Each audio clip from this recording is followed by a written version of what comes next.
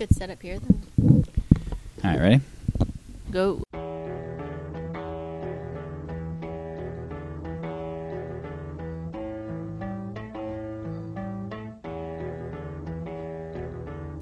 And we're back. Do you think we need to change our intro music? Some people say we need to change our intro music. Oh, yeah? By some people, I mean my husband. Do you think we need to change our intro music? Well, but it seems like I've also had several people tell me they really like it. Yeah, well, at least we change our break music. Right. So I think I like the intro music. And the outro music. I have thought about like making a Radiolab sort of intro, that's sort of like... sure, kind of like sci-fi sounding. Yeah, well, just something that's more produced, that has sound effects and has voices and, it's the calling card of the show more than just Ray Charles. Well, I think Ray Charles is not a bad calling card. Yeah. And Friends couldn't have a better calling card than that, I'll Be There For You song. Nobody even knows who that's by. Think of if I thought hard enough, the Pretenders, maybe? No, it's not the Pretenders. It's something like the that. Rembrandts? The Rembrandts, that's I remember their music video now. It's the Rembrandts, for sure. It's interesting how TV shows used to have a whole bunch of... They used to have really long jingles. They'd have a song that was associated with it, and they'd have a whole, to-do. They'd have scenes, and they'd have, flashbacks. I'm thinking specifically of, Who's the Boss and... Right, Matters, they kind of told the story. Yeah, when all the shows I was growing up on, they all had that. Yeah, or like a Green Acres or a Gilligan's Island. Right, this is what the show is about. Right, and I don't know why. Brady Bunch. Now I heard a thing once about it was Zooey Deschanel was asked to do the jingle for her show New Girl, not surprisingly. Right. Hey girl. Right, and. She said that I created this jingle, and they said, it's too long, and they kept saying that over and over and over again, and then it's all you have is 10 seconds. Who's that girl? Which they every once in a while, I just watch it on Hulu, and so I think that cuts with the promo anyway. Yeah. But the beginning, it was a long song. Yeah, then it's it's just... Yeah, there's three different versions of it. I think it's depending on how long the episode is. Oh, that's probably true. Right, it's they use that as a variable. Accordion. Right. I hadn't thought about that. I'm sure they have other things too that they can, Length of commercials. Length of commercials Length and of credits. But all the things that go into production that you never will think about. Yeah. I've been thinking about writing a television pilot. Have I told you about this? I'm not surprised. I mean, not about this one in particular. It's a churchy one though. Because I ran into. Oh, yes, you have. I did tell you about this. Because yes. Richard Maines. Right. Talking about, ward council. Yeah, I think sitcom. I think it would be fun to be the kind of person who, well, first of all, I just take creating jingles, but who's just as the idea pitcher is hey, somebody should make this. Go see if that works. There's a job like that, somewhere for NBC or that'd be for an amazing job. Yeah, they're just pilot pitchers. That's all they do. It's how about Seinfeld in space? Right. I read a little thing. Similarly, it was going through all the pilots for the fall that are coming out and saying, do we think this is going to end up good or not? And one of them was basically the concept here. It's high concept sci-fi meets I don't even know what. It's a very specific genre of sci-fi meets love meets teen romance or adolescent growth or something like that. They said that it was not going to work, even though the concept was very lovable, because the actors all sucked. So, I also have been thinking about the science fiction, the stupid robot one. Oh yeah, I've thought about a couple other things that I want to include in this future, because really I want to write a story about teleportation and how that would impact everybody. And the way I'm envisioning teleportation would be kind of more like Stargate, where you have these actual doorways that are connected to each other. Sure. And really, the phone companies would own them. Of course, they would. Yeah. And so they would work. Makes sense. It would fit into their maintenance schedule. Yeah, they would work kind of like a phone, where you have a number. It's not like you can just teleport to somewhere. You need to go from one door to another. Yeah. And so I could have one that goes flu powder. Right, and there would be like long distance area code, so you couldn't just like go to Africa. You'd have to like teleport. You'd have to connect through some sort of hub place, right? But how cool that would. What lots of cool things it would do on top of just being convenient. It would also like totally change shipping. And distribution channels and like the way so many things work. Oh yeah. Right. And so that's one, and then stupid robots is the other, and really that just serves as comic relief. And right, you'd have some robot sidekick who's always saying something stupid, running into walls, not misunderstanding commands, not understanding subtleties of English, all these things. And then the third thing I was thinking would be that they have figured out how to stop the aging process. I think there's movies about that. I think I've seen that. I know. I mean, The Death Becomes Her. Is that it? Yes, but Goldie Hawn. Yes, except for imagine. Oh wait, they're already dead. They're already dead, and wait a minute. Well, no, they. It's not that they die after they kill each other, right? They take the youth thing, right? And then then they kill each other, and they don't die because they've taken the Fountain of Youth thing, and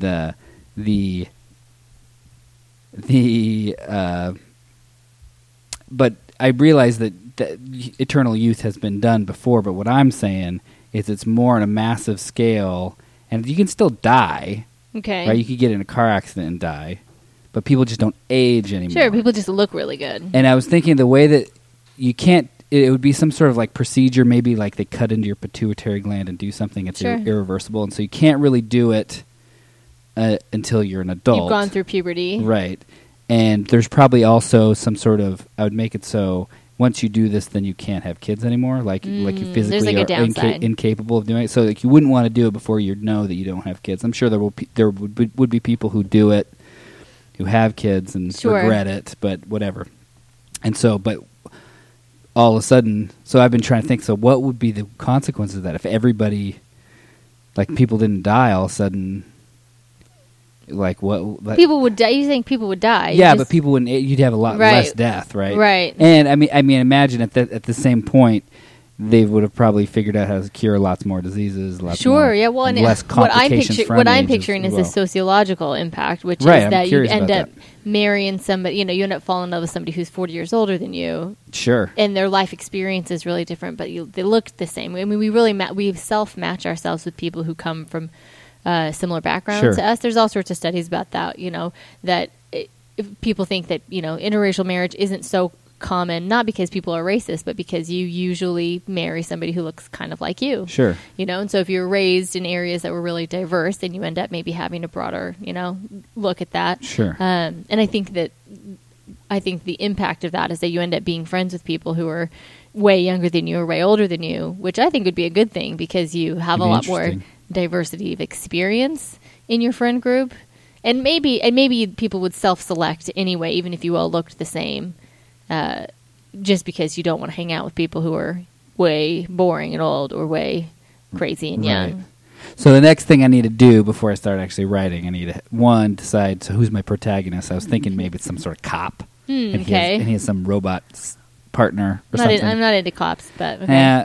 But it lends itself to, for whatever reason, a detective. Right? Right. There's a reason that there's a million shows that have cops. Right. Because they lend themselves to just plot. Certain storylines and all, And then I need to decide what it is that I'm trying to say.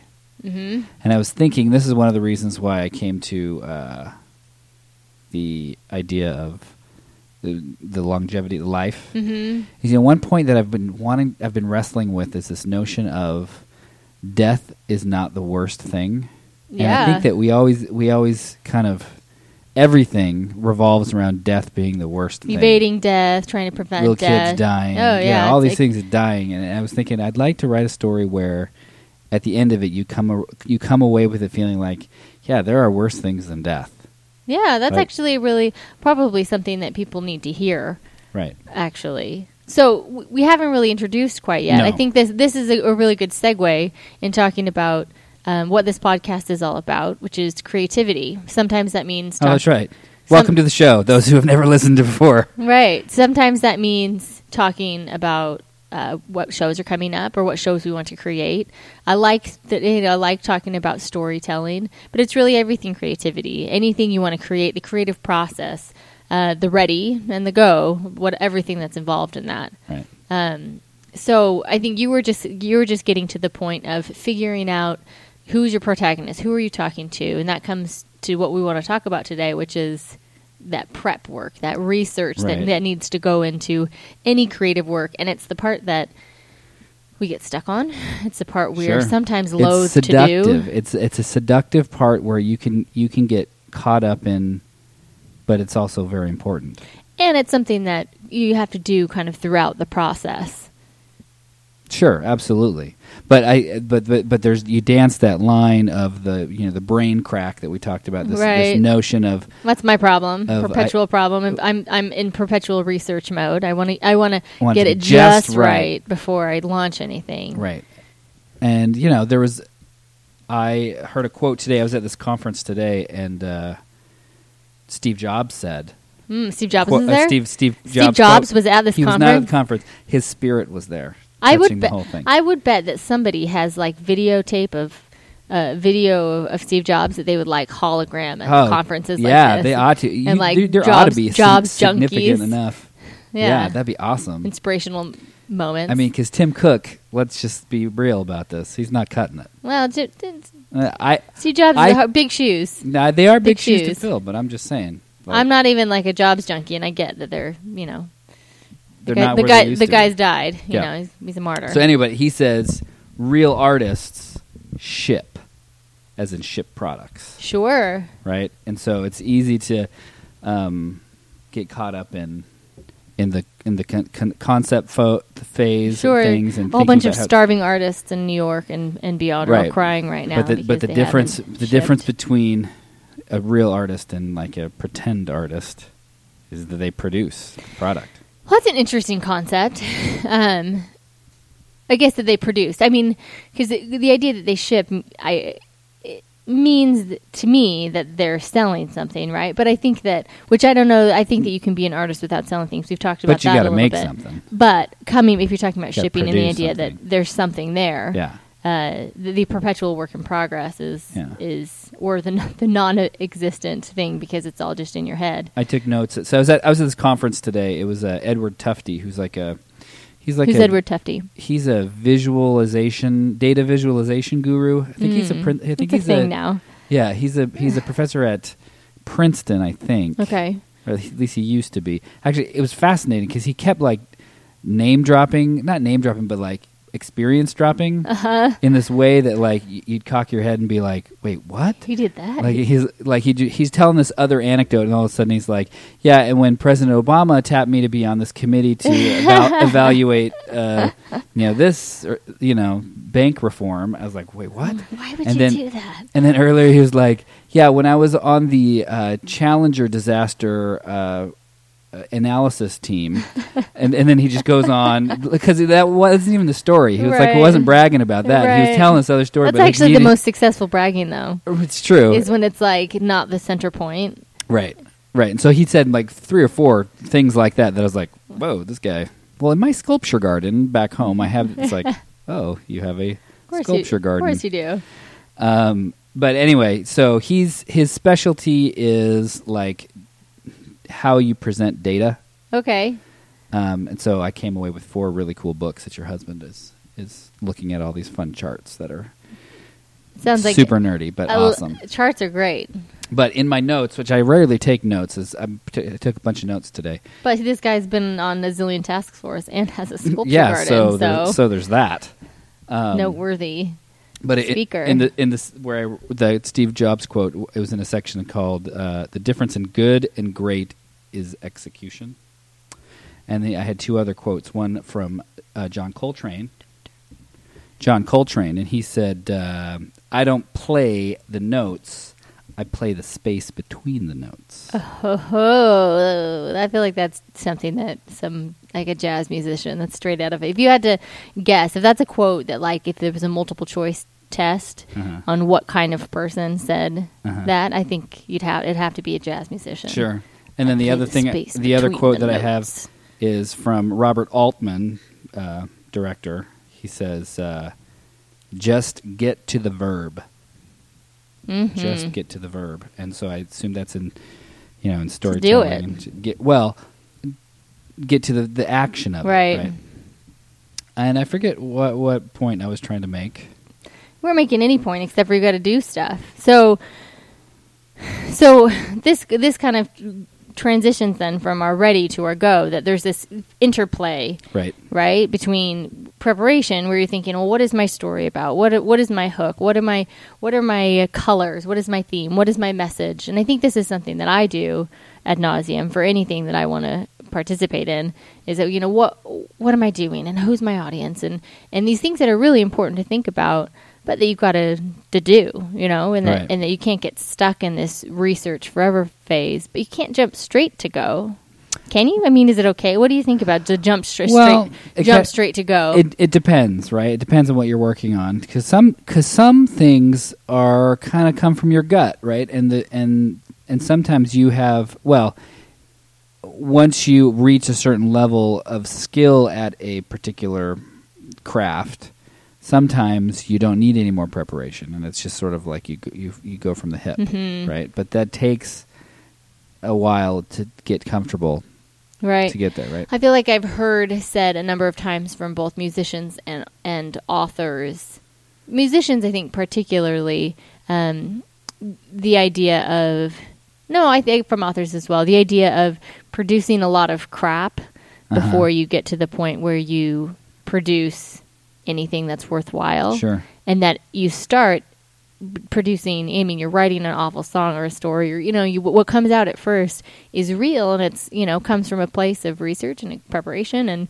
But at the beginning, it's not worth anything. And it takes a while for you to really get into the groove of, okay, this is what's good. But if you judged yourself at the beginning, you hate yourself. Yeah. It's funny. Every once in a while, regularly, more than I thought ever would be the case, I think of, there was a road trip that we took as kids. Okay.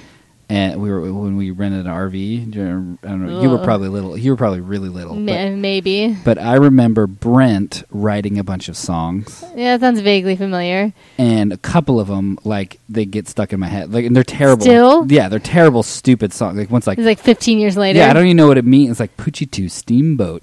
I'm willing. It's chilling. It's high tide. Like Poochie 2 Steamboat. I don't know what that means. And I don't think he did either. But that was something that speaking of crappy songs. Well, he was probably, 11. Yeah. Something like that reminds me of the LFO song, Scooby-Doo-Wop and Scooby Snacks, the Metafly Girl and I Can't Relax. Sometimes the crap makes it on the radio. There's plenty of terrible songs. That's I think part of the process, and there's something about getting through that. And plenty of terrible music, plenty of terrible art. I get really down on myself anytime I get into my writing mode. I'll be, okay, I'm writing. I'm starting this book, and it's going to be great. And I don't like it. It's like I don't want to read myself as a writer. Which is not a good feeling, because I am the most important to myself. I'm the most important person to me, right? And so I should want to read what I'm writing. But if it's crappy, then I don't. Let's take a quick break, and when we come back, we'll talk about what to do about that. Yeah, let's give some good advice. Yeah, lots of good advice. The advice section of the podcast. So we'll be right back after a really jamming different song. A jamming intermission. That's different. Yeah.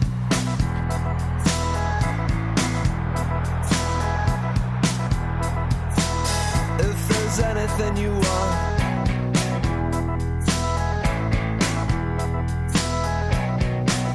come on back, 'cause it's all still here.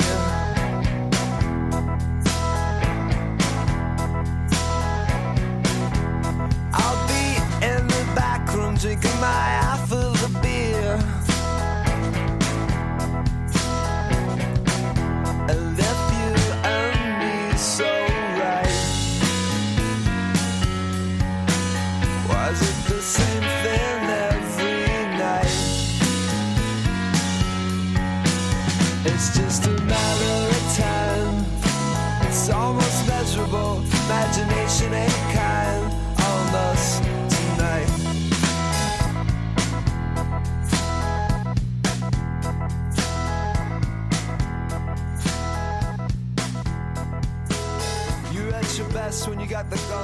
108 degrees. Welcome back. Welcome back. Cami likes to sing the Welcome Back theme song regularly. All the time. So we're talking about advice, but first we want to talk about... Yeah, because we don't really have any advice. Let's get real. We're all idiots. We're all just... we're not idiots. We're actually very, very wise people. I'm not an idiot, but nobody's advice is all that good. That's really what it is. True. I don't trust anybody's advice. I gave advice... I was requested. Our brother just got married, and they had at their wedding one of those cards that was give us advice, and my advice was don't trust anybody's advice, which I think is apt, especially for relationships, but is actually pretty true for anything creative as well. But it's also somewhat paradoxical. Right. Sort of like this sentence is false. Right. Exactly. Right. Blow your mind. Right. Paradoxical. Don't listen to advice. My advice is don't listen to me. It's like those puzzles where they're on an island and there's the people who always tell the truth and people who I love those. I do too. I think they're great. But so let's go back to this idea of research. Sure. Research. Because you were telling me at the break that you listened to a really cool thing about research, this Tufte guy. Well, I mean, I would say it's a cool thing, but I thought it was very fascinating. I think he's really cool now, everything about him. Well, I thought it was actually kind of boring. Well, I don't know. I had mixed feelings. Because it was an all-day thing, right? Sure, it's exhausting. Sitting in seminars and workshops is exhausting. And he wasn't particularly, Zig Ziglar. He wasn't like. Right. He wasn't like. You mean being on the Obama task force and the Challenger debrief, or? I mean, that was interesting. Don't require charisma, right? That's the thing. Yeah, I wouldn't give him charismatic. Really good at your job. He's a smart guy. He is definitely a smart guy. So, what did he say about research? I might take his advice. Well, I mean. Maybe. He said lots of things about research, but, his whole thing is about how to display the data of your research, how to show your research. Okay. One of the interesting articles that he talked about and he presented was this article called, it's like a peer-reviewed, scientific article called "Why This isn't just on like Slate.com. Yeah, it was like in. I'm sure I can find it on this website some peer-reviewed journal called "Why Most Published Research Findings Are False." And coming back to paradoxes here. Studies show. Yeah. Studies are made up. Yeah, and so and this is actually very highly it's one of the most like downloaded and controversial peer-reviewed articles but what was interesting is that a lot of the controversy is how much the word most means. Right? Like he says, I think that it's about 80%. Mm-hmm. But more conservative people would say 60%. As long as it's of the majority. Right, it's still most. But he either way in the abstract here, even if 51% of all research studies are false. Yeah, it makes you really, step back and be like, whoa, why are we even doing research, right? So, like, here in the summary, it says some of the reasons. It says research is less likely to be true when studies are conducted in a field are smaller, when effect sizes are smaller, when greater numbers or lesser pre-selection of tested relationships, when there's greater flexibility of designs, definitions, outcomes, analytical modes, well, that makes sense. Financial or other interests and prejudice. When more teams are involved in a scientific field in chase of statistical significance. Anyway, all these different reasons that studies can be messed up. Yeah, and to learn, here I brought this other quote. He says, if you want to learn more about the process as a whole, you want to directly observe exactly how the original measurements are made out in the field. Right, and that goes with anything, right? So if you want to know how something actually works, you can read stuff about it, and you can read other people's interpretations of how it is. But the best way to really understand it is to see where that data comes from firsthand. And I think that goes with any endeavor. Like you can read a book about writing, right? But like talking to a writer is going to be better. Right. And same with it's the Goodwill Hunting thing that Matt Damon and Robin Williams have their moment where, Matt Damon's sassing Robin Williams because he's, says, oh, your wife died. Oh, yeah, this happened. Oh, and he's, giving him all sorts of crap because he's a troubled kid. And, and finally Robin Williams kind of snaps and says, you can read 100 books about war and about loss, but you don't know what it's like to have somebody, have your best friend shot down and watch him die. Right. You can tell me about love and loss, but you don't know what it's like to watch your wife die from cancer and to be completely leveled with her eyes. It's a really kind of a moving scene. Yeah. But that firsthand experience is everything. Right. So what does that mean for our creative endeavors? Well, I think that it means, because we're talking about research and learning and getting and finding where what it is it's gonna inspire you, and what it is how you're gonna create that thing. What is your craft, and how you're gonna have the tools to be able to do it. And I think that sometimes maybe, and this is the paralyzing thing, right, where we get caught up trying to do just the right thing. Right. And I'm not saying you shouldn't do research in general. I'm just saying that firsthand experience trumps any sort of second or third hand research. So the idea of I can't do because I don't know how isn't a fair argument, because you won't know how until you do. Right. How's that for a circle? Yeah. And coming back to what you said originally, and the Poochie 2 Steamboat idea. Well, the Poochie 2 principle. The Poochie 2 principle is referenced on Ready Go podcast. Yeah. Well, there'll be a citation for the Poochie 2 principle. Peer-reviewed. Is essentially you got to make crap first. Right. Don't be afraid to make crap first. And who knows, maybe you get lucky and you have a knack for songwriting. Or maybe your crap will go viral and you'll get famous in a way. Is the Roberta Black idea. I guess that's a bad example. Who's somebody who had a viral video, got famous from that, and then Rebecca was able to... Black, not... What I say, Roberta Black? You're thinking of Roberta Flack. I get those two mixed up. Rebecca... I did mean... Rebecca Black. Yeah, Friday. Her. But she hasn't really produced anything since becoming famous, but I'm sure there's somebody. Oh, yeah, there's lots of people. Well, Zay Frank. Right. He's a good example of somebody who is now internet famous enough to write books and stuff, I guess. Yeah, well, and that there is something to that, I guess, that there's a platform. If your crap ends up taking off, then hopefully you can have enough interest to make not crap in the future. Right. So I think this is our call to action right here. Make crap? Yeah. Right. I mean, hopefully it's not... Poochie 2 Steamboat, the sequel? Right. In whatever endeavor you have, whether that's... Convert it into a graphic novel? Yeah. Poochie 2 Steamboat. The graphic novel. Poochie 2 Steamboat visual art. Sure. A whole series. Yeah. Poochie 2 Steamboat in song. That's already song. It was already the documentary. Poochie 2 Steamboat as a principal in business. As the musical, stage musical, Poochie 2 Steamboat. Poochie 2 Steamboat in sculpture. Sure. 3D. Mixed media. I like the idea of a mixed media Poochie 2. Poochie 2 mixed media. All right. Get on it, folks. That's our call to action. Join us next week when we'll talk about something amazing, creativity related. Thank you for listening, and listen again. Make sure to subscribe. Go to us on Facebook. Like us on Facebook. That's at the Ready Go podcast. You just search that. I don't know what our Facebook URL. Facebook.com/Ready Go podcast. I'm sure that's what it is. That. I'm sure that's what it is. And if you have questions or comments, you can reach us. You can send us an email at hello@readygopodcast.com. And if you would like it to display your Poochie 2 Steamboat homage, also send that on. Yeah, we'd love to see it. We'll post it on the web. All right. Okay. Thanks for coming. Have a wonderful day.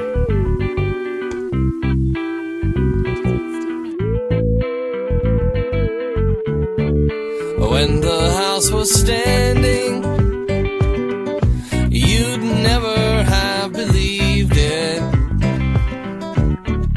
When the house was standing, you'd never have believed. The bricks and mortar have all given way. At first they resisted, but then they began to sway. How can you say forever